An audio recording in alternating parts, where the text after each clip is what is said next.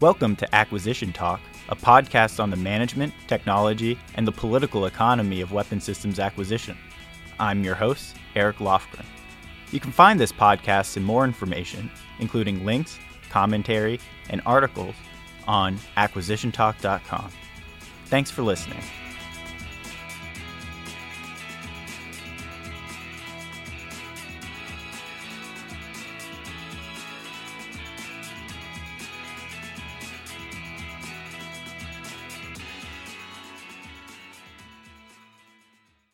I'm speaking with Colonel Brian McLean, an active duty instructor at the Dwight Eisenhower School, and before that he was the material leader for the Rapid Acquisition Branch in the MILSATCOM Directorate at the Space and Missile Systems Center. Brian, thanks for joining me on Acquisition Talk. Thanks, Eric. It's really good to be here. Yeah, so you have a little disclaimer to give us? Yeah, so obviously right now I'm in an academic setting, and so my views represent those from research and academics and do not represent the Eisenhower School, the U.S. Air Force, or the Department of Defense in any way. Thanks. Great. So, as you said, you're a professor right now, and I wanted to ask you, what's the hardest thing for you to convey to your students about defense acquisition? Or what do they have the hardest time grasping, or what do they get wrong most often? It's an interesting question. I've been thinking about this one. It's not so much what they get wrong most often. I'd say it's really what the biggest focus is of our acquisition course. At the Eisenhower School, we have a lot of courses for war college level students, but I specifically teach in the acquisition course. And the challenge there is getting students to step away from what is the specific acquisition process and rather ask that bigger question, why does this acquisition process exist? So that I'd say is definitely it. And I think you can see that in any time you're talking with people involved in acquisition. Everybody likes to discuss what's wrong with the process. I don't like this process because it makes me do this. I don't like this about the bureaucracy. But stepping back and trying to figure out why is this process the way it is becomes quite a challenge. We've been trying to fix this problem since we started at the idea of acquisition in the first place. Yeah, just thinking back on my career, there was always an explanation for what you're going to do. And my functional, of course, was a cost estimator. So there was a very given story about how do you fit into the overall acquisition process and then go do your analyses and create your products. But then that was one of my problems. I knew what it was, but not exactly why. They just said, okay, we need a realistic cost estimate so people aren't underbidding, and then we can inform the budget process. And that just did not give it to me. That's what started. I had to go back and just read the history because that's how I always pull that thread. So I'm glad. I think we're on the same page there in terms of having that kind of knowing where things come from is just as important as knowing what the processes are, because when you know where it comes from, you can also use in your mind theories and models for how should it be, or should it be different, or in what ways can it change? Because there's always a good reason for stuff, and you can't just pull levers without really understanding where it picks back up somewhere else. And that's a great point, and I think that links to your cost estimation paper, the history of thought in defense acquisition, which is a fantastic paper because it unpacks some of the fundamental underlying assumptions as to why the process is the way it is, specifically with PPBE. But you can stretch that farther because it also impacts why acquisition processes are the way they are. Understanding these underlying assumptions is the only way that we're going to make any change in the future. If we don't address an underlying assumption, we can try to make as many changes as we want, but we're not going to get the output that we expect from the system. Yeah, and some of it just seems like understanding the kind of mentality at the time and what was fashionable in intellectual thought. So like when you go back to the 50s and 60s, it was very plain that they were actually trying to take neoclassical economics and force fit that into the real world, use their models, and then say, this is how we should reorganize defense. And it just seems like it's one of those multifunctional kinds of views, because you have to have these different pieces of economics, of sociology, of history, of technology and systems engineering. So It's definitely it's one of those things though. I found myself going down a rabbit hole and then you get a little bit depressed because you're just like, there's no way I can know all this stuff. It's just impossible. Yeah, and that is a challenge, and that becomes a challenge in our curriculum. So over the course of the semester that we're teaching, we try to integrate some of these ideas of bureaucratic theory, military innovation theory, and then we look at those and apply those when you're studying the requirements process, the budget process, and the acquisition process. So it's much more trying to be a political economic case study, if you will, or laboratory exercise, than it is an in-depth study of the process. Defense Acquisition University is fantastic if you need to know the current process. And that's who we go to make sure we're up to date on the current process. But again, we're being a war college level. The Eisenhower School is concerned about making sure we have students that are ready to take on those senior leader jobs. They're coming in at the senior ranks, and we want them to be prepared. The specific process is going to change between the time that they leave our school and the next few years that are out there. But if they start to understand what's behind a process, they may be in a better chance to understand what they're trying to get out of it and how to leverage the bureaucracy to help the warfighter, which ultimately everybody in active duty and our civilian counterparts and our contractor partners are all in that same boat trying to help the warfighter. So when you look at your own career or your intellectual thought, what kind of threads have you been pulling on with respect to defense acquisition? Because you were saying you want to have a way of focusing your thoughts and having a way of structuring acquisition. So how do you pull that thread? So the biggest thing actually jumped out to me when I came to Eisenhower as a student. I stumbled on this thing called principal agent theory. And ever since I stumbled on it, it suddenly put into focus kind of my past career. And I felt like I understood a lot more about what was going on and what I've been encountering.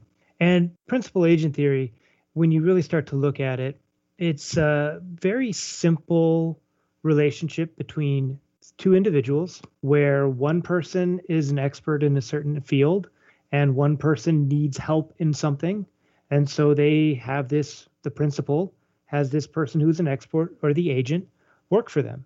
And the question then becomes, how do I make sure that the agent who is smarter than I am, how do I make sure that they do what I want them to do? How do I make sure that they make the right calls? Obviously, a very simple case of principal agent relationship is a financial manager. I'm no expert in finances in investments. I may be okay at being a program manager, but investments is a different story. So I hire an investment manager to manage my portfolio. How do I make sure that they're investing in stock that has the best return and not investing in stock that they know someone or that they're getting a kickback for or a company that they have stock in and that they're clouding their decisions? And so obviously the simple answer there is we set up a contract between two people and we set incentives in the contract so that whatever they get a small percentage of a return. So therefore, if they get me a big return, they're going to get a little bit of a return based off of that. So they're always going to be incentivized to get me a return. Now, I say using the financial manager experience as a program manager, and I'm sure somewhere out there's an ethics person going, oh my gosh, what's he talking about? Obviously, I don't have my own financial manager and I don't play in the stock market. But it's that kind of is, to me, just really one of those key examples. Taking that a step further, that is the relationship that we have in the defense industry. Program managers have a contract with companies. Those companies have incentives, fixed price contracts, cost plus contracts. They all have incentives, and we hope that they do their best work for the government. The challenge of all of this, and the thing that really got me understanding all of this, is the fact that this then means that you start to have trade-offs. You have opportunity costs.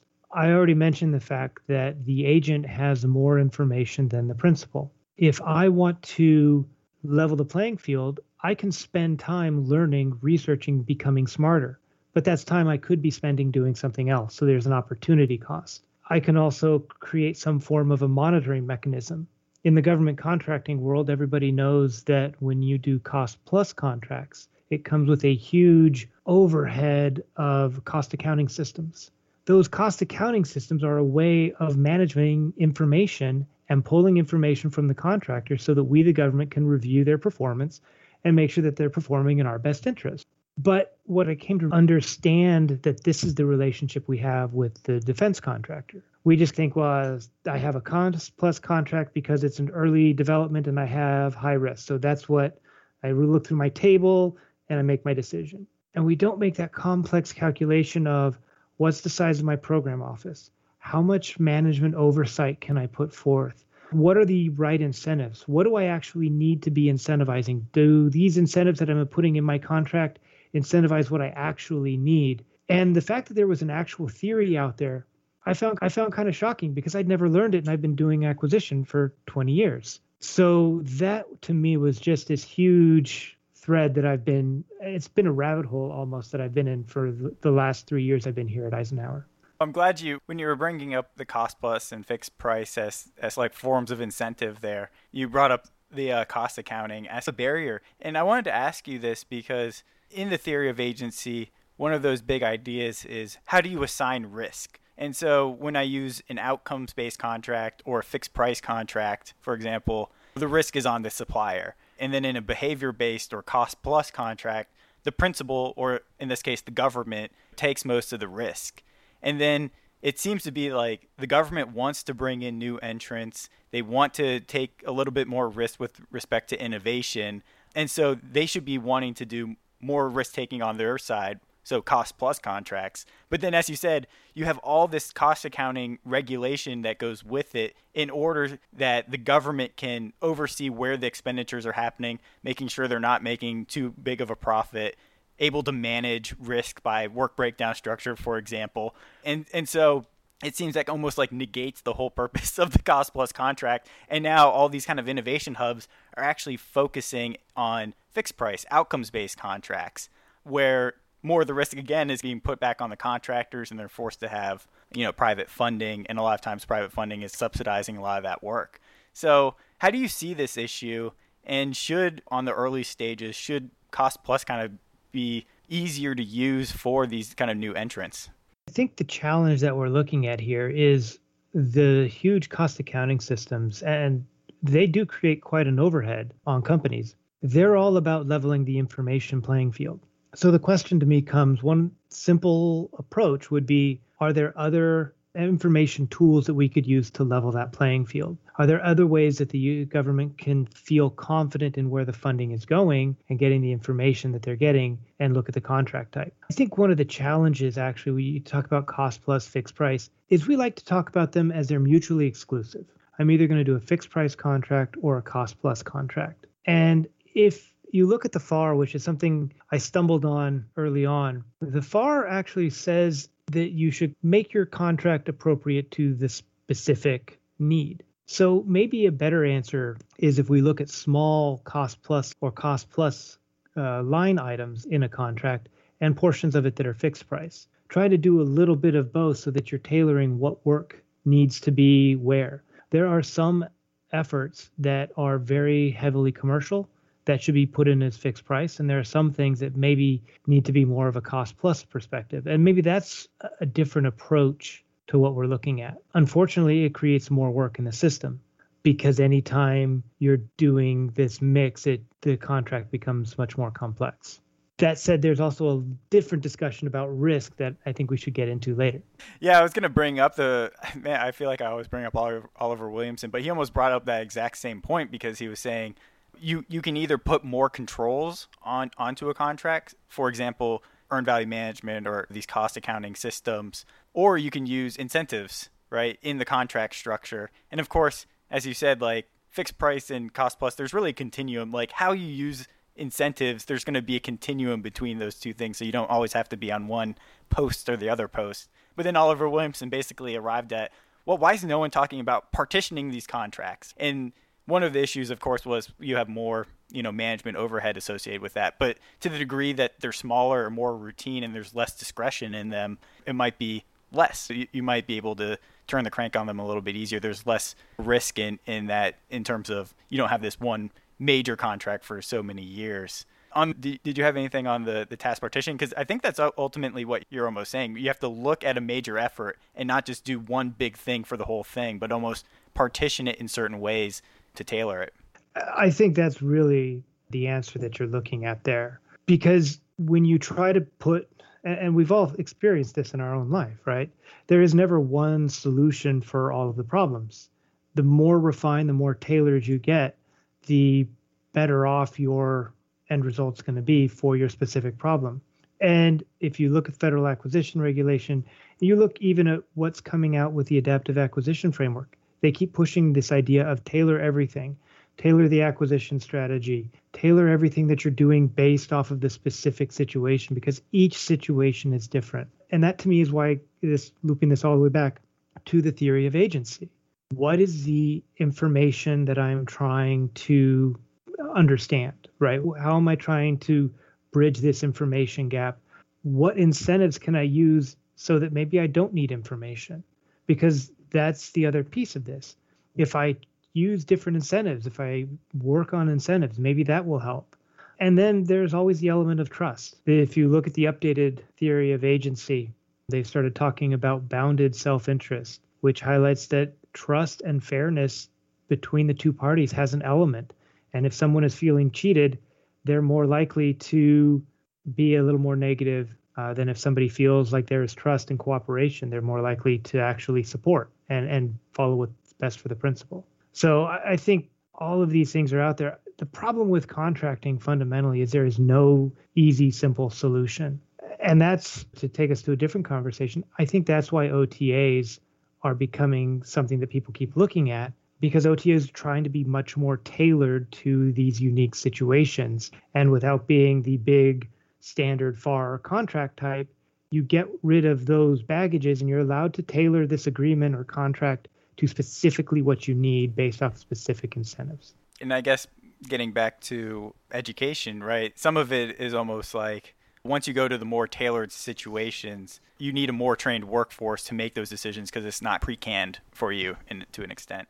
No, and you're spot on. And that's one of the biggest challenges. The more flexibility that I want to give to people, the more knowledge that they have to have, and the more trust I have to have. That to me was the other element of the theory of agency that jumped out at me. It's so easy to look at it from the point of the contractor and the government. But I then realized it's between the program manager and their staff. It's between the program manager and the program executive officer, the acquisition chain. Because as a program manager, I'm acting on behalf of the program executive officer who has their own concerns. And I have my own information. As a program manager, I may know more about a program than they do. I may see an issue that I want to try to solve my own way without their advice or help. Or I may jump to them and say, hey, I need your help on this. But there is a relationship right there. There is an information asymmetry between the two individuals, and there are incentives because that program executive officer is the one who's ultimately going to decide whether or not I'm doing a good job. And they're going to decide what's my next promotion opportunity. So I'm going to listen to what they have to say. So while I am a principal as a program manager to the contractor, I'm an agent to the program executive officer, who is also an agent to the Secretary of the Air Force and the Service Acquisition Executive, who's also, though they in themselves are agents to Congress. So you can suddenly start following this trail and recognize that at every stage, there is an information asymmetry between two people. There is some level of incentives. There is some form of oversight, some form of contract between them. And that just blows this whole situation up to a really big challenge as you start trying to match everything. And so from that long discussion, back to what we were talking about of tailoring contracts and workforce knowledge and training, you can have a different management style with somebody who has a lot of experience, a lot of training, and a lot of capability than you may have with somebody who doesn't. And that's where the process enters the room and becomes the Bible. I almost look at it from a game theory, but not really, just using that as an analogy, because in a game theory, it's like when you have one-off kinds of situations usually get into these bad outcomes. But then when you have these infinite horizon games or whatever, repeated games, people can usually get to the right place. And when I think about that in acquisition, it's almost like if I have these one major 10-year SDD contracts, everything's built in there. And if you can partition those and break things down, lower risk for each individual action, you can get more people the types of experiences earlier in their career, and then you can start building that trust up the chain of command through the nested, as you said, agency and principal, like through the bureaucracy, and then that will provide the information feedback. So I want to bring it back to what you were talking about, and you can comment on that if you wanted, but I thought it was really interesting what you said. Okay, cost accounting is used as like that information train between the contract and the government, so that the government can measure and make sure that they're doing what's in the principal's best interest. And then if it's not cost accounting, then what is it? I guess my reaction is cost accounting isn't the best information flow, because how does the government know whether a certain fabrication takes 1,000 hours or 100 hours or whatever when it's isolated and it doesn't have these alternatives to see other ways of going about it? And then that forces government to do these should cost things, and they bring in these consultants, and then the consultants are supposedly more knowledgeable about the manufacturing processes than the people doing it, and you get these weird, like, who is actually the expert here? Yeah, did you have anything to comment on that?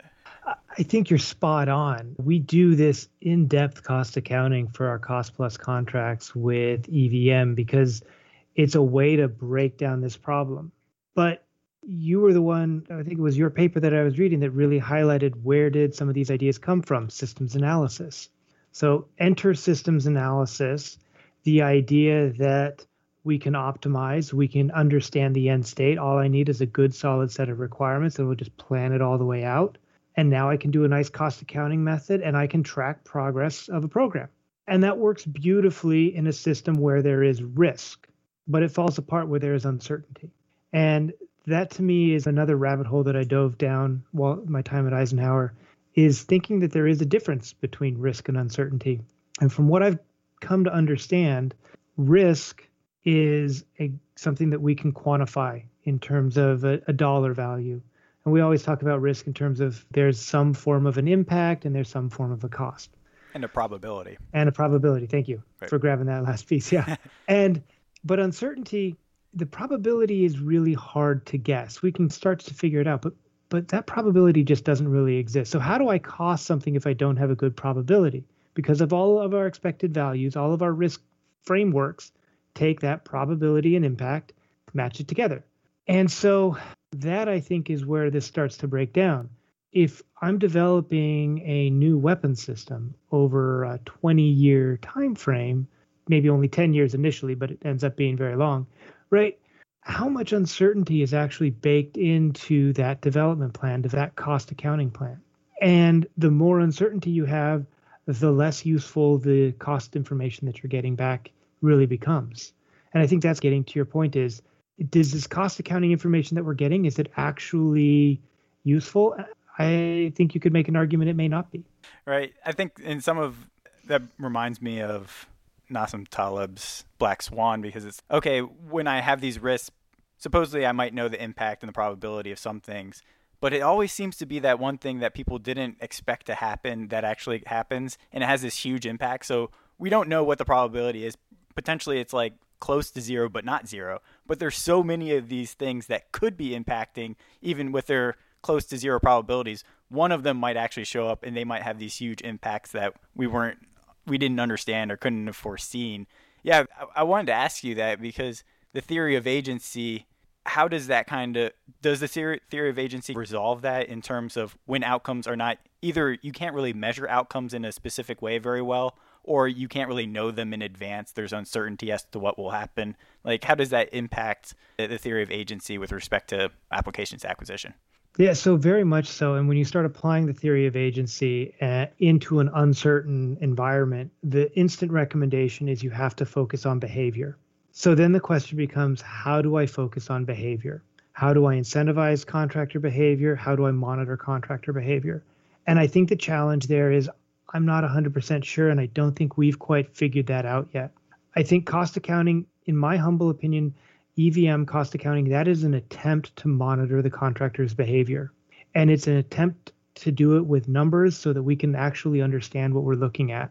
And as much as I may say, oh, I don't know about it, at the same time, we need to have that oversight. And I don't think anybody would argue not to have that level of oversight. But we need to really start to understand where our assumptions are at play as well. when it comes to things like level of effort, understanding workforce, there's so many various things that can get rolled up into that cost accounting data. Understanding what's getting rolled up and what are some of those charges is very important. Being able to match that to schedule sometimes becomes difficult because of the uncertainty, but we have to monitor the behavior. And that's literally what principal agent theory says. You have to focus on the behavior, which unfortunately is what we do with contractor deliverables, CDRLs, the data requirements that we have, the cost accounting data requirements that we have. All of that stuff is our attempt at monitoring behavior, which would make sense for a cost plus contract, which you're applying to uncertainty. So the theories are all there, but then I think the next step back is how much are we actively recognizing these theories that are in place when we're applying them in contracting actions, when we're developing acquisition strategies as program managers. And that's the piece that came to me that I realized I should have been understanding these theories earlier on. And as I move forward, I intend 100% to keep these in the back of my head.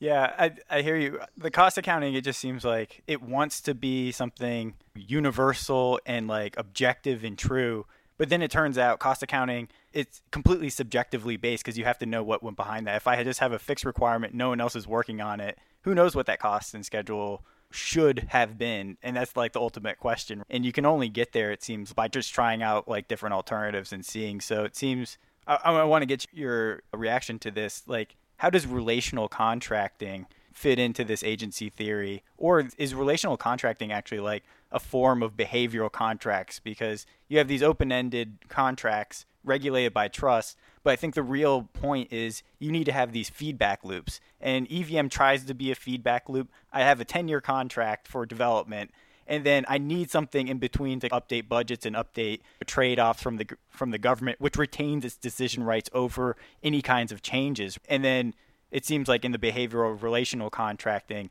it's almost like you almost constrain the cost in the schedule and just show me something, whether it's at a component or a systems level, an MVP. And then if I feel like you're doing a good job relative to the other options I have available and the other things I'm working on, then I will either continue or not continue. So the feedback is in seeing what came out rather than seeing the performance to a plan. Yes, I think that is exactly what they're talking about in terms of behavior-based contracting, having that close-knit relationship. Now, to have that close-knit relationship means that you have to have elements of trust, you have to have information sharing, and you have to have a program office that is capable of monitoring. You have to be able to, when you're talking to the contractor, you have to understand what they're saying. So there's a level of knowledge, technical knowledge, there's a level of program management knowledge. All of that sort of stuff comes into play. I think in small cases, these work really well, but the other challenge that is always in the back of my head is, who do I work for? And all program managers fundamentally are working for the American people, which we're being oversaw by Congress on their behalf. And so there's that element of making sure that whatever contract style we try to do, you don't end up in the Washington Post as an example of what not to do.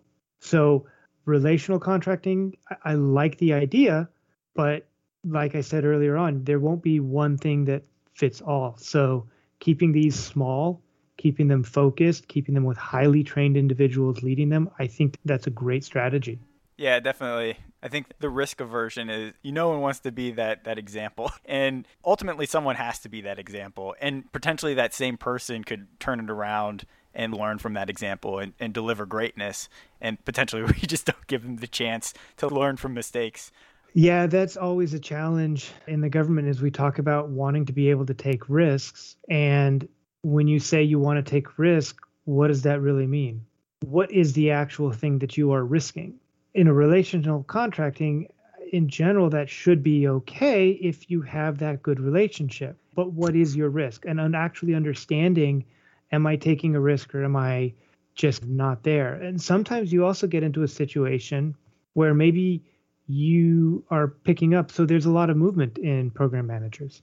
If you pick up a contract that's a relational contract that may have been running smoothly, but you don't have a level of technical knowledge on the specific topic, and that allows the contractor some wiggle room, then who do you blame exactly? And I think that starts to unravel part of why we always end up with a process to begin with, is because when there are mistakes, we always like to find somebody to blame. And process helps us control the various levels. It helps us control the various people. It's a default to process. Whether it's good or bad, we default to process. I wanted to move on to the role of unintended consequences. So when we have like acquisition policy that comes out, it's a complex system and it's just really hard to understand what is exactly going to happen. So does acquisition policy often underestimate the role of unintended consequences? I think we always underestimate the role of unintended consequences, frankly. But I'm glad you brought up unintended consequences. So I mentioned early on about the Air Force Institute of Technology's C5 case study. I think that's a great example of unintended consequences at play.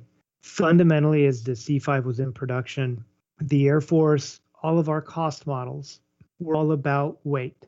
And so if you want to have an aircraft and your affordability, life cycle affordability, all of the sustainment costs, all of those future costs that you won't experience until you've bought the asset, they're all based off of weight.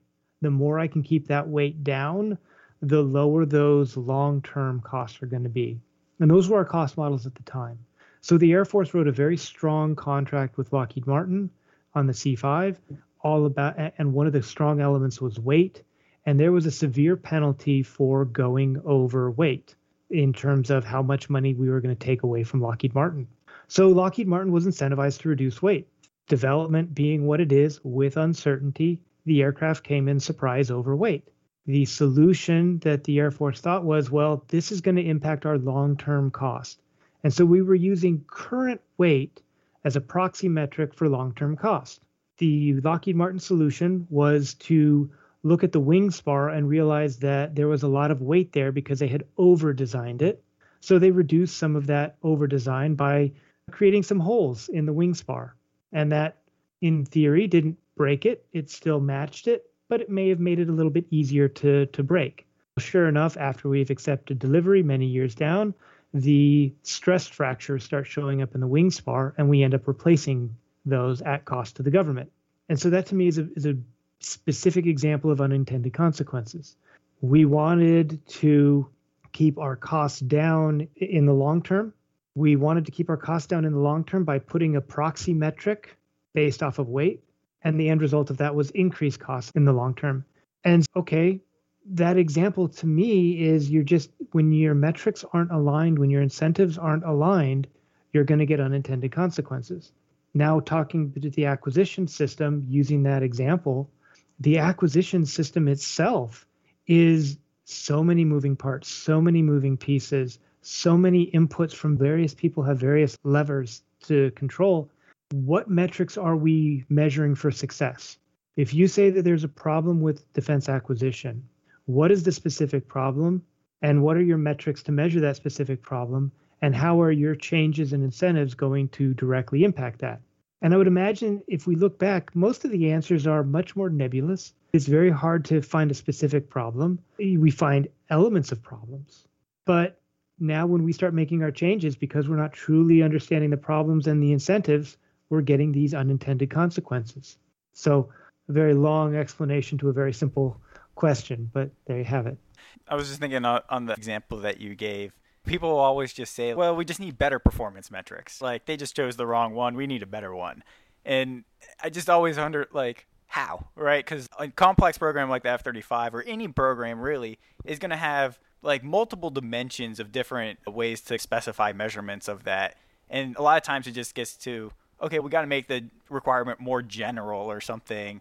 But that also, so that it encompasses more, but then at the same time, there's a lot of wiggle room in there for other unintended consequences. So it doesn't include everything. So, like, how do you think about performance metrics? Or I guess that gets back to the contracting front in terms of how do we specify these outcomes? But any reactions there? Yeah, so I'm going to jump right back to your analysis. Your, maybe not analysis isn't the right word, but rebuke of systems analysis. You start talking about performance metrics. You're talking about how the system is going to perform when we've procured it. And systems analysis says, yeah, we should be able to identify all of that ahead of time. But reality tells us that there is uncertainty. We don't know everything. If we knew how the system was going to work, it would already be built. But we don't know how it's going to work. And that's why we're going through the design phase. And so some of these performance specifications that we think we're going to measure and that we think are really, these are going to be critical, maybe we're wrong. Frankly, I think this to me is why, and I'm going to do a hard right turn here to Agile and some of what we've learned from software acquisition. The software community has figured out we don't always know what we want up front, and iteration and playing around is the greatest thing that we can do to actually start developing these metrics and understanding what you want.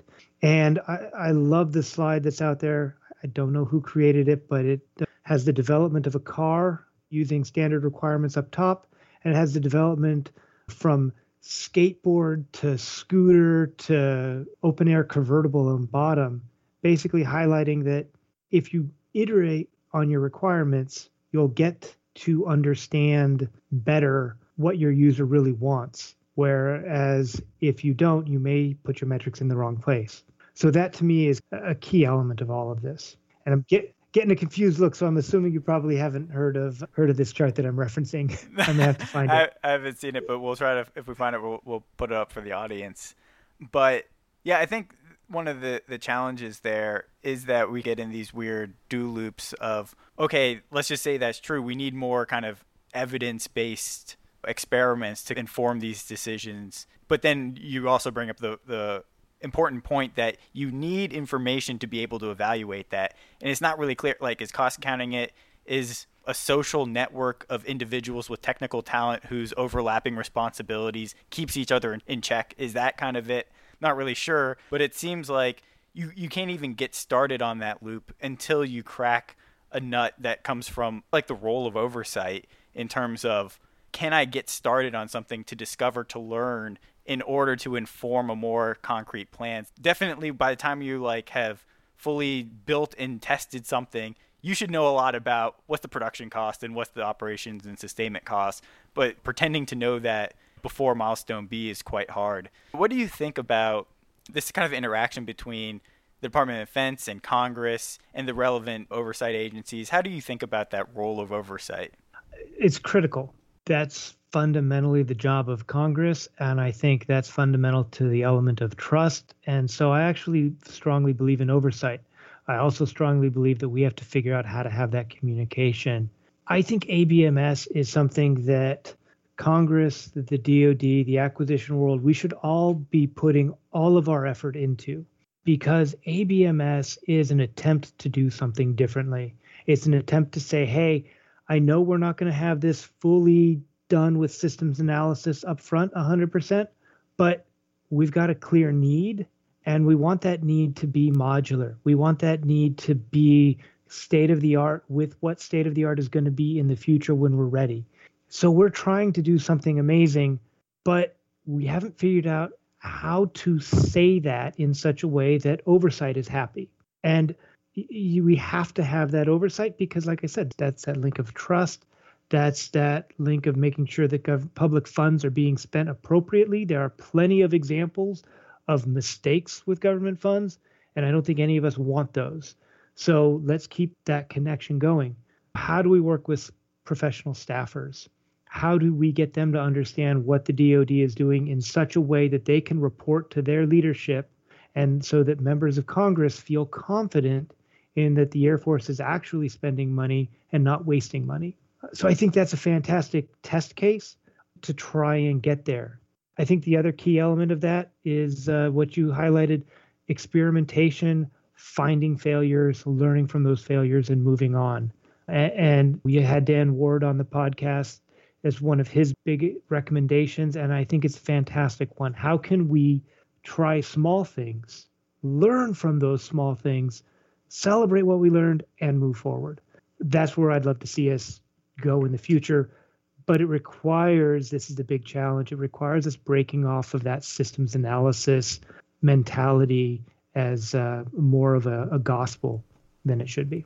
Yeah, definitely. I couldn't agree with you more. I'm a little bit dismayed that it seems like ABMS is becoming a little bit toxic to people. And there's potentially a lot of reasons that people can say maybe they did go too far, they were too encompassing, maybe they didn't actually do what Dan Ward was saying. Potentially there's some issues with process control or however it is with ABMS. But I think ultimately there were smart people involved there, and they were trying to do the principles that Roper and others were advertising for many years. And so I think there needs to be some kind of getting together and just saying, look, like, we need to figure this out. Maybe ABMS is not the answer to JADC2, and that's okay, but we need to stand behind them and not use them as an example for everyone else who tries to do something similar that I shouldn't even go try that because the risk is way too high and the impact on my career might be too high. So, it would be nice to see a little bit, as you said, ABMS is a good example there of this oversight issue and how to bring the sides together and really, I think it's a important opportunity to bring the sides together and really understand what's going on. And whether they restart ABMS or do something different, I don't really have a concern. I think what they were doing and what they're trying to do was very admirable. And so I just felt a little dismayed when people started jumping off the boat. Yeah, the key there is no matter what happens in the future, we can learn from ABMS. So to me, as long as we learn something from it, it's a success.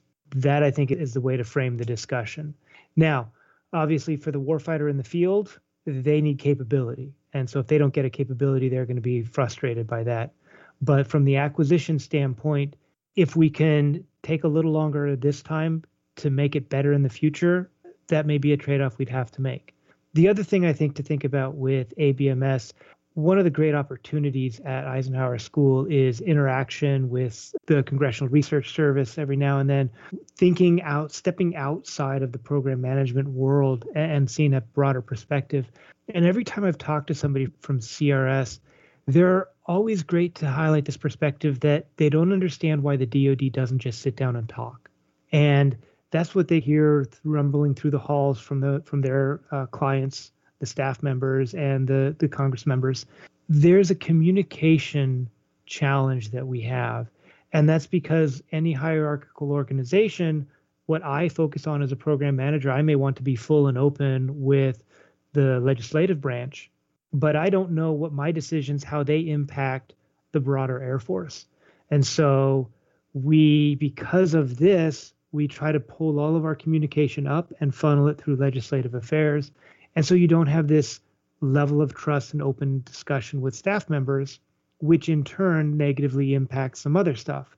On the flip side, I don't know that I want to be the program manager that gets the Chief Staff of the Air Force's program canceled because I'm talking about what's going on in my program. Staff members go, oh, we'll take this other money from over here and help you out. And that happens to be from the number one priority from the Chief of Staff. So you have this internal bureaucratic dynamic that makes it challenging to have that open discussion. But I will tell you, if there were a way that we could figure out that discussion to make that happen better, I think that would go a long way to reinvigorating that trust element. Yeah, it reminds me, I can understand from the military leadership point of view, like, you don't want to have a Rickover who's going directly to Congress and look at these artifacts of tests that I've done that you should be able to support me. And then Congress goes and supports him independently. And now the rest of the Bureau of Naval Personnel and everyone else is like getting really pissed off at them. And that's the fundamental challenge that we have. So everything, that's why I always go back to it depends. But I think that to me is the most important thing for us to understand in the acquisition world. I started off using the word why. The reason that we have challenge in communication, I can track back and go, this makes sense. So now if I want to try and thread that needle, if I can understand the challenges that my boss is dealing with, that my bosses are dealing with, if I can understand the challenge that legislative is dealing with, if I can try to frame my answer in such a way that it helps them do their job better, then the process can move a little bit better. And that to me is why it's so critical to spend the time that we have, spend the time when you're at War College, at these academic level situations, trying to build up that intellectual capital so you have some of these tools that you can use as you move forward. I think you're kind of getting back to the whole mission command principle that I think exists a little bit more on the military side. I've never served. We definitely need something closer to that mentality on the acquisition side. And to the extent that you allow the top to delegate those decisions, I think you need more communication, right? And so you need these different structures for communication because you can teach people all the what's, but then you need to have everyone on the same page as to why and then where are we going, so you have this coordinated front as opposed. So like everyone should know that the Chiefs, his priority program is X and I have my priorities. You should know, like, I'm not like never going to go try to rob from this guy, Peter, to pay Paul, even if you are advocating. But I think that's a really interesting view because one of my assumptions was like, okay, the budget process we have today, we budget to programs, and sometimes it's clear who's doing that, but sometimes it's obfuscated in terms of what's the actual organizational structure and who's doing that thing. So sometimes like a Columbia-class submarine, when I see that program element, I can pretty easily in my mind be like, okay, I know that's going to be somewhere in NAVSEA, and then I can follow that down to the PEO and the program office.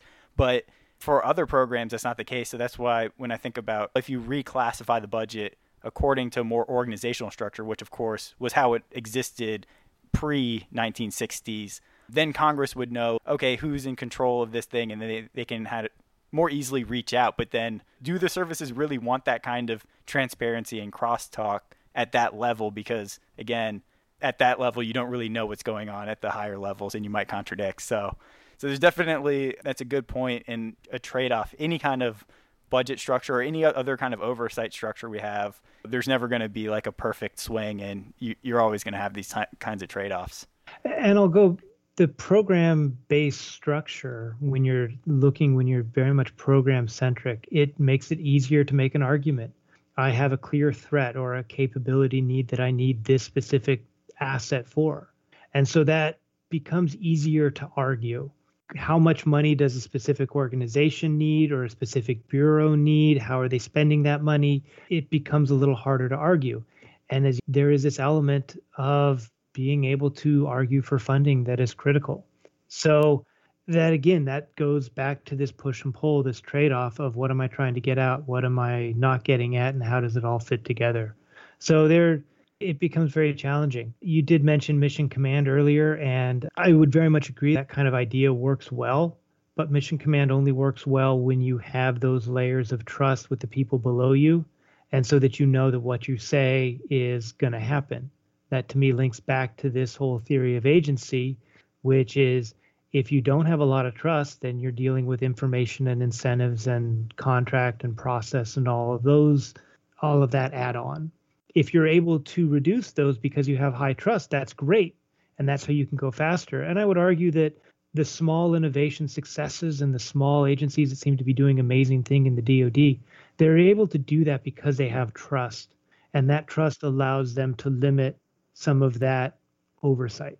One of the interesting things about the requirements, I agree with you, it makes it easier to argue for one thing or another. But ultimately, I'm not really sure how much oversight it really provides, because a lot of times the military will state it, this is an absolutely military requirement, it needs to be by this date and these parameters, and then it comes as this big package.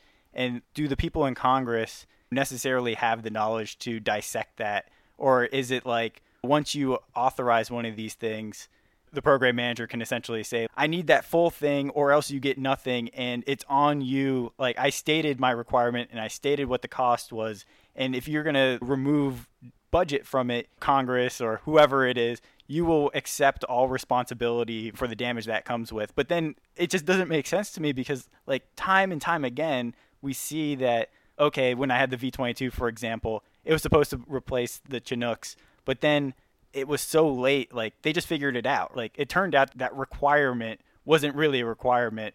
And I was able, like the performance changed and the schedule changed. And the same thing with F-35. It's like, well, I needed it at this time. Some of the combat capabilities are delayed. So did you really need it at that time? So it makes it hard for like Congress to understand these trade-offs. In my view, I feel like it's not the perfect, what we have today is not necessarily the perfect way to build that trust. And so I want to use this to kind of transition into another question here that's related.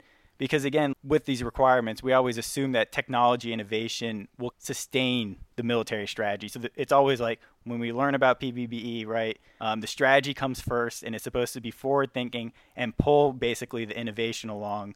And I think that kind of made sense. Maybe it made sense with the ballistic missiles. Like, okay, I have a nuclear warhead. I need something to throw it over to the Soviets pretty fast. And ballistic missile makes sense. And it actually turns out that people like turned down the ballistic missile, and then it was technology pushed. It was just like, all these elements are here, so let's start doing it. I think the DoD wrongly presumes that the innovation will follow and sustain the strategy rather than leading and disrupting it. And so all these structures are in a way that it doesn't pull these opportunities that it could have. So how do you see that? How do you direct that? You just opened a fantastic can of worms. One of the things that we spend a lot of time actually studying here at Eisenhower is military innovation. And one of the things that you're talking about there, the ICBM case, was studied by a number of people, although one of my favorite articles is Harvey Sapolsky's article on the ICBM and studying what happened with that and those relationships.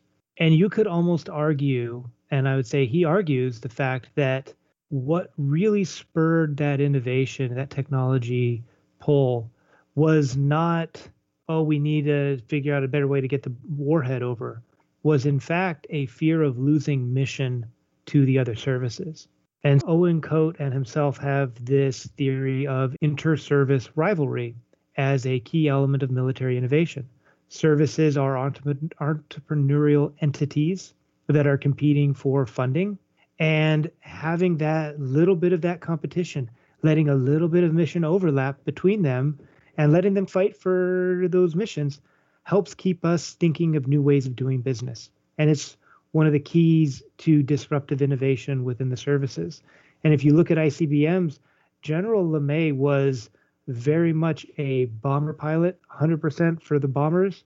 And the way ICBMs got started was the Chief Staff of the Air Force, General White, made some very savvy political moves. He sent General Schriever out to what is now Los Angeles Air Force Base and put him essentially reporting up to him directly and said, go off and figure out this Atlas thing.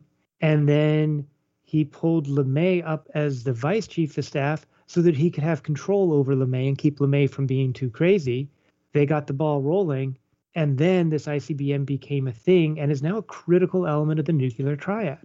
But obviously, there's multiple theories out there. So the military innovation theories are a fantastic study. Barry Posen has the theory of civil-military relationships he got from studying especially like World War II, and how it takes a civilian push to really get militaries to do things differently because of their more entrenched perspective. And Stephen Rosen has a theory of intra-service innovation, where innovation actually comes from mavericks aligning within a service, meeting up with higher ranking service members and creating kind of pathways to promotion. And you almost create a group of people throughout time that want this innovation. And that's how you get innovation in there. So I do think that militaries innovate. I think the way they innovate, though, is a little bit different. It's more of a challenge because fundamentally we have these platform communities, and platform communities tend to go towards sustaining innovation. So we have a fighter and we have a jet fighter. And what if we could have a jet fighter with stealth? That would be great. If we could have precision weapons on these jet fighters, that would be great. And we just keep that moving forward and getting better at doing that thing. But this idea of remotely piloted vehicles or unmanned vehicles, that's an impact to the community. And so maybe that's a little more challenging. I think if you look at the Air Force history, I think we've really started to take in that idea, and we are really leveraging unmanned aerial vehicles now and remotely piloted vehicles. They're really coming in. But that took some push to get us there. And I think some push from outside, some push from inside. So you can see these theories out there of innovation, but there is no simple answer to that problem that you're bringing up. I really like the point that you brought up with the inter-service rivalry. And there's also intra-service rivalry, too, because the Bureau of Ordnance and the Bureau of Aeronautics were actually competing on missile development in the Navy. But it seems like, for example, with the ICBM example, you had all these services. They knew that the next technological edge is like where things will go. And that will actually, if you can win that, then you actually increase your budget or, your position within the Department of Defense. And so, of course, Bernie Schriever, who was a bomber guy at WDD, the Western Development Division, he transitioned and he saw the future. And I think sometimes people who see the future are just hallucinating and sometimes they're right on. But he was making also a career bet himself because there's a great Jack Newfield book on him, and he just saw space as like the next frontier and he wanted to be part of it. And I think that kind of mentality pushes the services towards those types of things. And they were actually willing to sacrifice a lot of present capability to go get the ICBMs because they knew it was so important. And I think we're flipped that switch or that script now. Actually, I think those competitions don't really even apply because they're almost just each service gets a similar amount of money.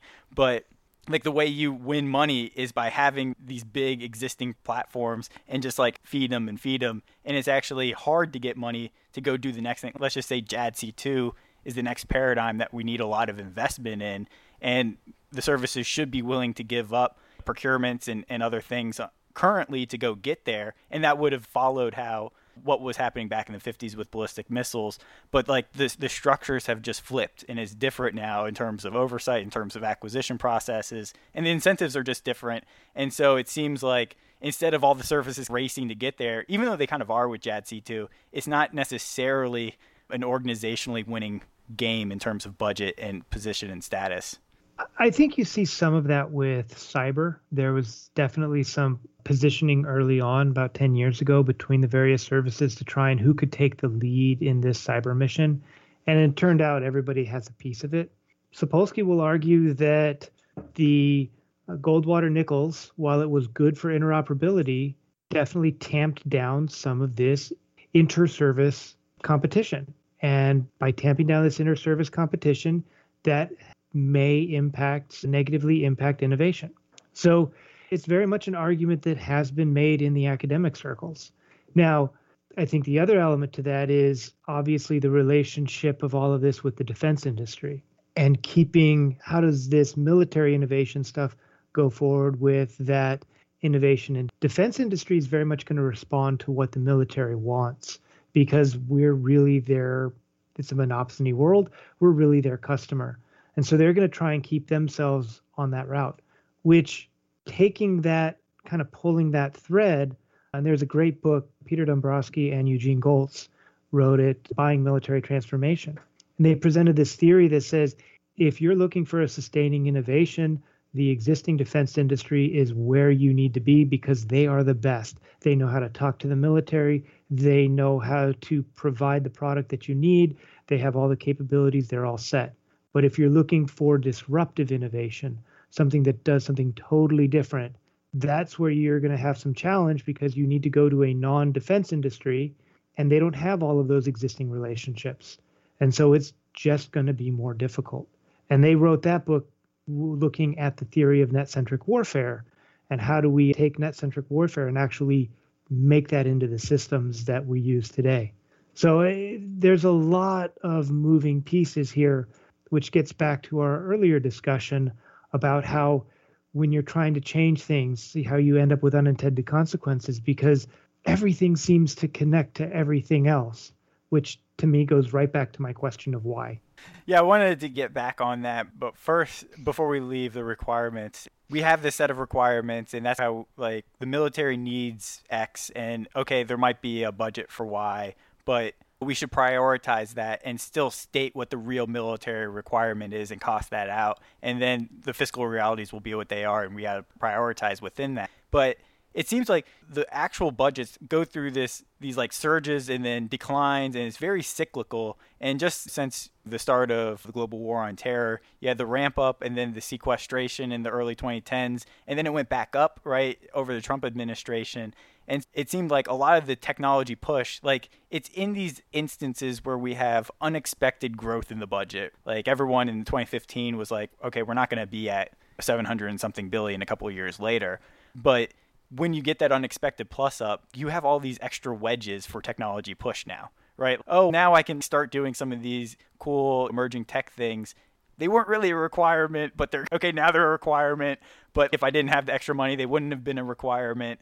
And then now we're in a place that we've seen some cool things start out. We've mentioned ABMS, but there's just like a ton of these kind of interesting, smaller, innovative programs that we're trying to reach out to this disruptive innovation, the non-traditional contractors. And we're now in a place where potentially we're overprogrammed, right? We're expecting the budgets to be higher, or what the program plan in the Palm was is higher than what it'll actually be. And we're going to get into this kind of squeeze. And so now we're going to see what trade-offs are made and who wins out on that, whether it's the status quo or whether you're actually going to see a transition to the emerging stuff. How do you think about like how this will shake out with the declining budgets in the future in terms of the commercial tech reach out? So I think I'll answer that by referencing one of my favorite recent articles, which was Many Lines of Defense, and that came from Gulse and Sapolsky. Really, they pretty much lay out their thesis is if you want to figure out what's going to happen in the defense acquisition world, you have to look at who are the interest groups that play for a specific problem and what are their interests. And we all like to categorize the interest groups with the military industrial congressional complex, right? Some people just say the military industrial complex, but there's everybody that's out there. You have the bureaucracy side, you have the legislative side, you have the industry side. And for any specific issue that you're going to look at, each one of those three have interested parties and maybe conceivably competing interested parties. If you want to look for the future, you've got to analyze that problem with those parties and look at where things align and who's going to have the most power. So as we move forward into this budget drawdown, the question then is going to become, what are we looking at? What are we losing? Who is going to be the losers? And who's going to have the power? I think, unfortunately, that system may have a preference for existing systems with an existing political base, with an existing company, with an existing service user. New ideas, new disruptive things, they're going to have a little bit more challenging because they may not have that existing group, that existing base to help support them. At the same time, because there is so much of a push of innovation, there is so much of us looking at doing things differently, there may create a power base around these innovation hubs that pushes us to focus there and pushes us to wave off some of the legacy systems. Obviously, with everything, it's going to be trades. And so there's risks that the country as a whole is going to look at taking. If we reduce some legacy systems sooner than planned, you may have a reduced capability near term and a disruptive, cool new technology in the future. If you invest and focus too much in legacy, you may not have anything in the future. So these are going to be the trade-offs. I think the future, I'm definitely not one to speculate the future. And I think the one thing that I've learned in reading Taleb and looking at some of these other articles and the study, my academic study, has all been trying to predict the future is going to be really challenging. You're better off trying to look near term and what's happening now and just see what the forces are that are acting on it. Yeah, definitely. I saw this thing and don't need to react to it, but it was kind of just looking at the lobby leaders from the defense industry. And General Atomics spent about $10.7 million. And of course, Congress in the budget, they put back, like the Air Force requested 0 MQ-9s and they put back in, I think it was 16 for, I don't know exactly how much it was, but close to $600 million for the procurement of these things. And it's like, when you look at that, I spent $10 million and I got $600 million program out of it. It's a pretty good rate of return. But I just want to, move on to, I think you had a great, kind of political economy view of the acquisition system. And you have been pushing around this idea and trying to see how it works, something called the Unified Framework for Acquisition. And so you have a bunch of great kind of images, and hopefully we'll be able to put those up. But this is a podcast, we don't have those images right in front of us. How would you break that down for our audience? What's your thinking and framework for this Unified Framework of Acquisition? Yeah, I've been trying to figure this out. And I think the fundamental thing that has really come to me is, and I'm sure it's come out through this podcast, how just challenging it is to understand defense acquisition. And we've looked at it from all sorts of levels. We've looked at all sorts of elements, and we never seem to truly understand the whole picture. And frankly, I don't think we ever will. But I started putting together, okay, what is the framework? And to me, obviously, everything revolves right now around a weapon system. We've had the discussion about maybe it shouldn't, but I'll tell you right now, it does. And you have the acquisition process, you have the budget process, PPBE, you have the JSIDS process for requirements, joint capabilities, integration, and development system. And that to me is the core of the defense acquisition systems. In fact, the book answer would be those are our 3 decision support systems, but that's how we get things.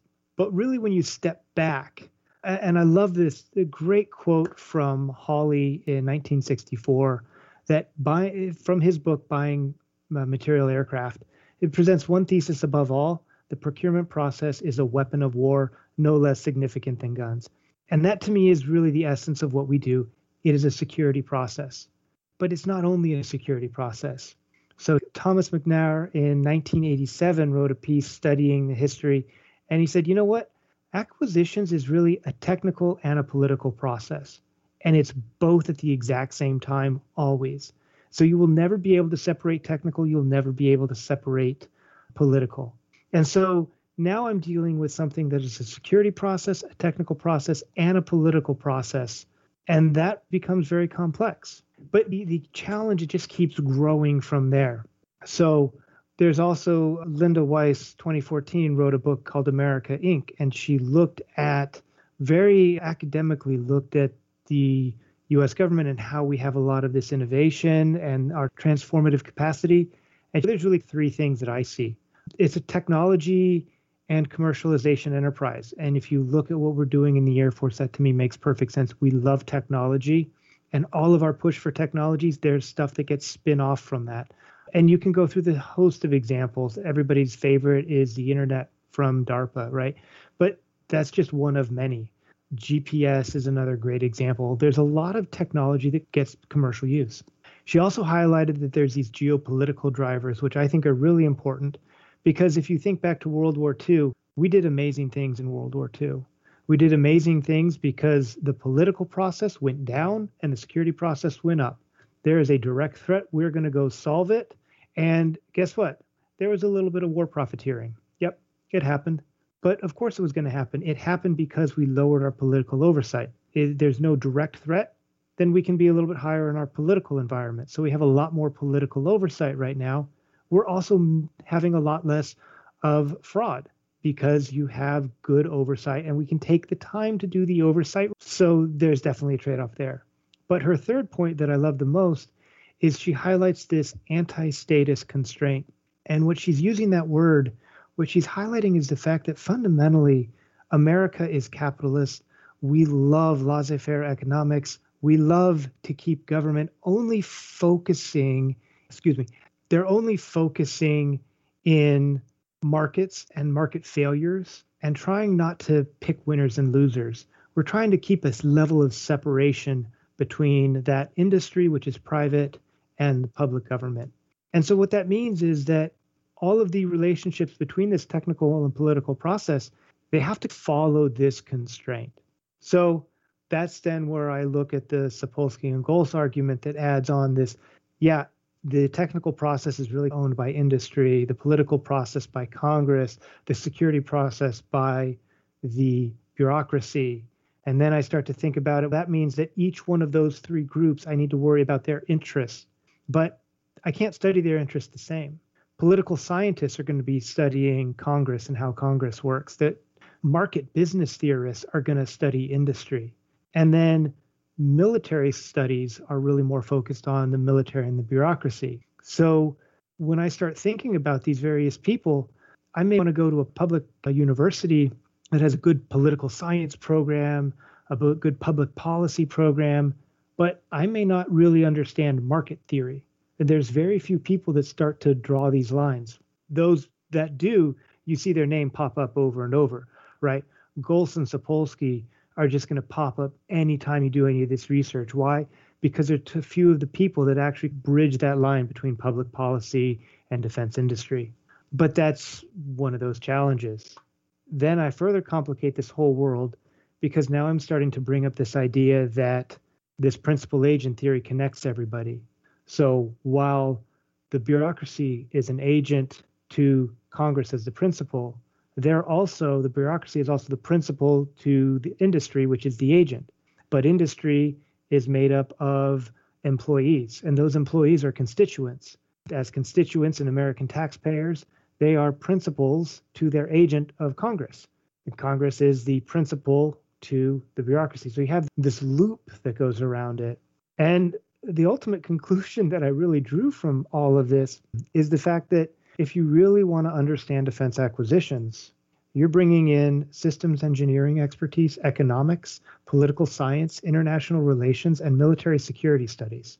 And once you really master all 5 of those, then you may have a handle on how to deal with weapons system acquisition, which suddenly became a giant thing to try and chew in one mouthful. But to me, that is just where I started looking at this going, okay, now I feel like I'm starting to get a handle on what's out there. And it took me 3 years just to going through our curriculum to start to put this together. It's really, I cannot press enough on how complex and how many various moving pieces there are in the defense acquisition world, which fundamentally why, if you look at the history, why nothing ever seems to change, I would argue it's because I don't think I can come up with a framework to try and study it, but I can't come up with any form of a framework to try and predict future outcomes. So there's my overview of this. In my own personal experience, just I like had a mission years ago. I was just like, okay, I'm going to devote every evening. I'm not going to go see my friends. I'm going to like read all these like history books and try to figure it out. There's no other way. I don't think like you personally could have come up with your understanding. If someone gave you that framework, it's hard to digest or like comprehend it, what it really means until you just go through that work yourself. And there's no way I would have been ready to think about or talk about these things on like a podcast unless I just had 5 years of just nothing but just reading the history. And I still feel like I just know nothing. But you said something that was interesting in there that, because again, I don't know. I just feel a lot of times I'm just like uncertain. Like I say these things that like, okay, I feel confident in this, but really I'm not confident at all because as you said, there's so many different circumstances. If I make a recommendation, am I really getting at the heart of the thing, or are these other aspects I haven't looked at that will go against it? And actually the recommendation is really bad. So I think it's good to have that kind of humility, and I probably need a little bit more of it. But, you know, in my own personal views, I'm a lot more uncertain about how I think.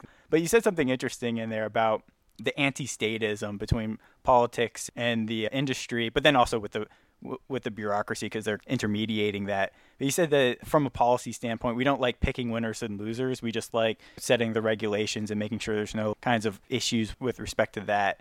But you're hearing from all these people in the quote unquote innovation side, like government needs to pick winners, right? There's only so much money. You got to, if you want new entrants to come in and scale, like there's no way around just making those decisions, because it's not like unless you say I'm decentralizing all decisions and you have complete property rights over this budget, there's no way like you can get around the bureaucracy and individuals at a centralized level picking a winner. So what do you think about that?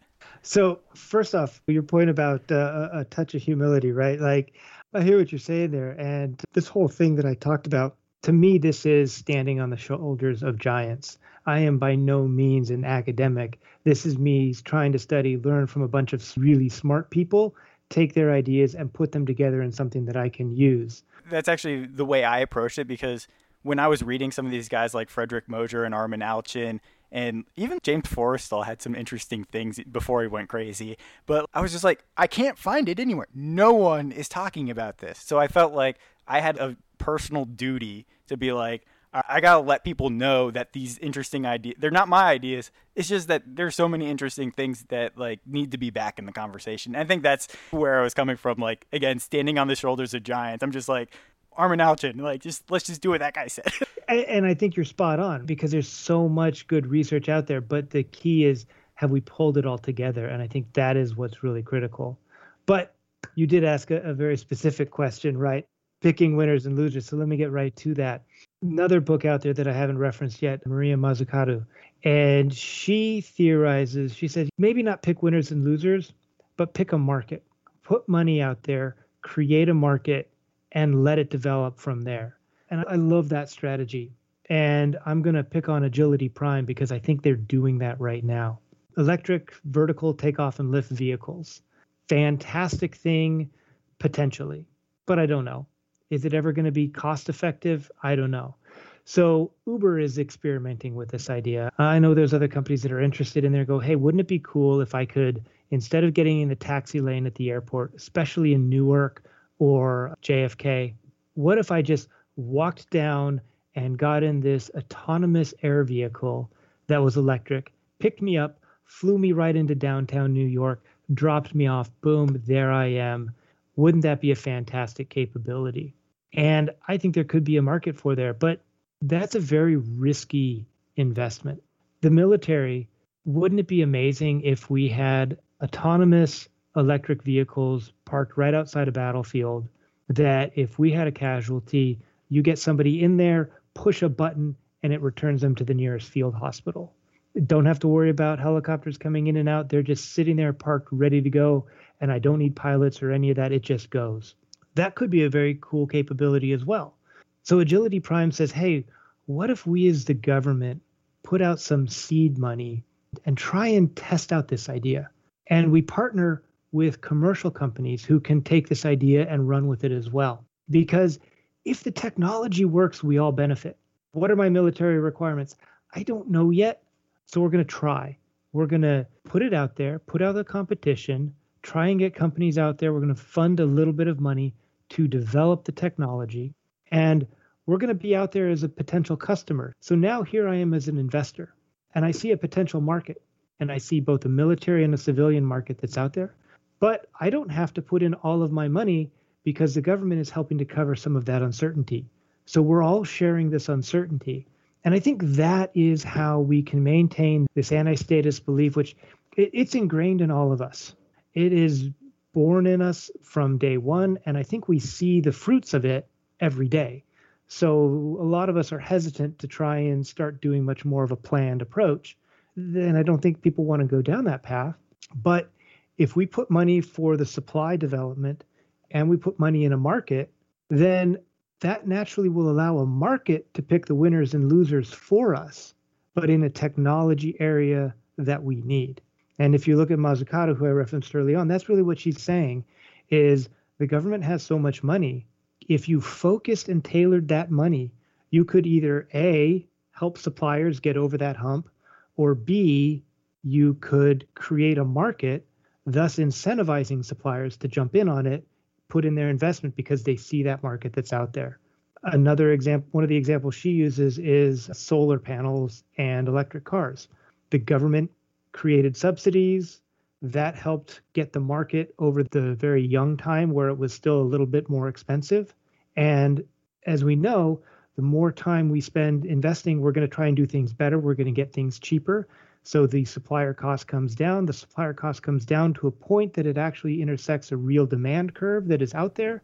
And now we have cost effective and a market has started based off of government investment, but without picking a specific company. And I think that to me is a key. So I think the regular way about it would have been like the military says, okay, there's this eVTOL thing out there. What can I do with it? All right, an eVTOL evac. So I want to evacuate soldiers from the battlefield, for example. Now I build my requirement around that. Now I'll just go out, do a brief like prototype competition, select the winner, and then $10 billion later I get my program, right? But you're saying, no, if I'm thinking about eVTOLs, there's one respect like we don't know what the requirement is, but then there's another respect of I could have said it was eVTOL evac, but eVTOLs could give me so many different capabilities. It's hard to know, like maybe the evac thing is a little bit more complicated and then I could do that later. And there's other priorities that I could have accomplished earlier and I just can't specify that up front. So I need some kind of mission funding or some kind of, I'm creating a market, but it can't be just one program, platform, budget line item activity. That's not going to create the market. So you need something a little bit more general where the government can go in and contract with various firms, interact with the commercial economy as well, and not be like when I'm choosing the winner for this thing, I'm just like a participant for this thing. And that's an interesting way. I haven't thought about that, but that's a good way of looking at the winners and losers. It seems with the microelectronics, if the government, like you could think about all the different sectors, but when government doesn't do this, whether it's subsidies or just direct contracts, companies might have an incentive to offshore that. And then the government on the back end, now with like microelectronics and rare earth and the like, now they just have to go back in and start funneling money into these things again because it comes up as a problem on the back end. So if you actually stimulate the market in a different way, as you were suggesting up front, then you already have this a stronger domestic base from which you can rely on in the future. And I think that the DoD is making strides at trying to think about that. Trusted capital marketplace. We're trying to figure out if we pay for it, we can keep companies focused in the US and we can help grow this technology. So coming up with unique ideas with doing this, they're all going to be small because you can't build a huge program around something that you don't know about. And again, I'm going to go right back to Dan Ward. Who would want to build a huge program out of that much uncertainty? We shouldn't. We should keep it small, see if we have a failure, learn from it, and move from there. So I think Agility Prime actually encompasses all of that idea. I think it's a fantastic, great strategy. It's not going to work for everything. So the next destroyer we need, that's probably not the right call because a destroyer is going to have very different needs and is much more of a sustaining capability. But for something different, if we want to focus in the market, I think it's a great strategy. And I also like the idea that we're leveraging commercial work because commercial research, they're going to come up with different ways of doing things.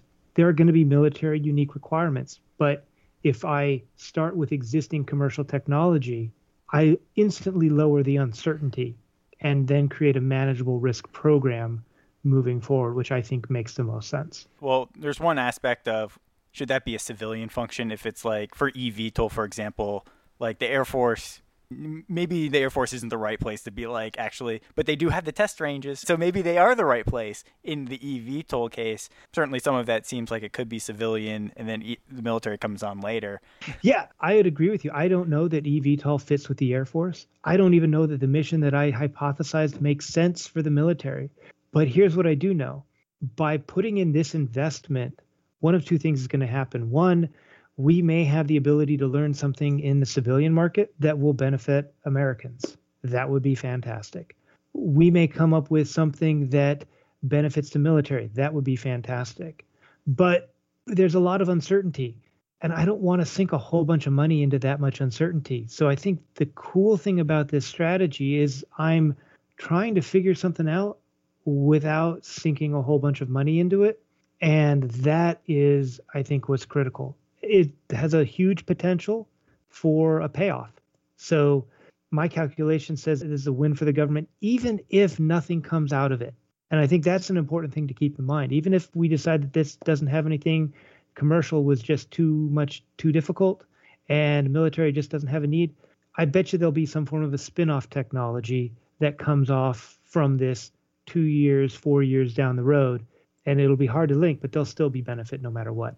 Yeah, it seems like there's a big, almost like market research function in that. So as you do these types of investments and you're interacting with the commercial market, you actually learn what's going on and you're more savvy about how do people price things, what are the technology and availability and the alternatives. And then that can actually help you drive some of these requirements rather than I state the requirement and then I go out and do the market research, which is like a very different thing. But I'd push back a little bit because it almost seems like you do have to put significant amount. So like Agility Prime, for example, I don't know exactly what it is, but I'm saying it's going to be in the low tens of millions of dollars that they've invested in that. And like that might push the needle a little bit. Like at some point, you're going to have to make those bigger investments. As we're talking about with the ballistic missiles, they were like, we're going to make this market and we're going to pour some money onto it. But that can be really hard for leaders to make that trade-off because it's, what am I going to get for that? It's not like necessarily super clear. And then I have to trade off existing things that I know exactly what that platform is. And so that can be a pretty hard place to go to.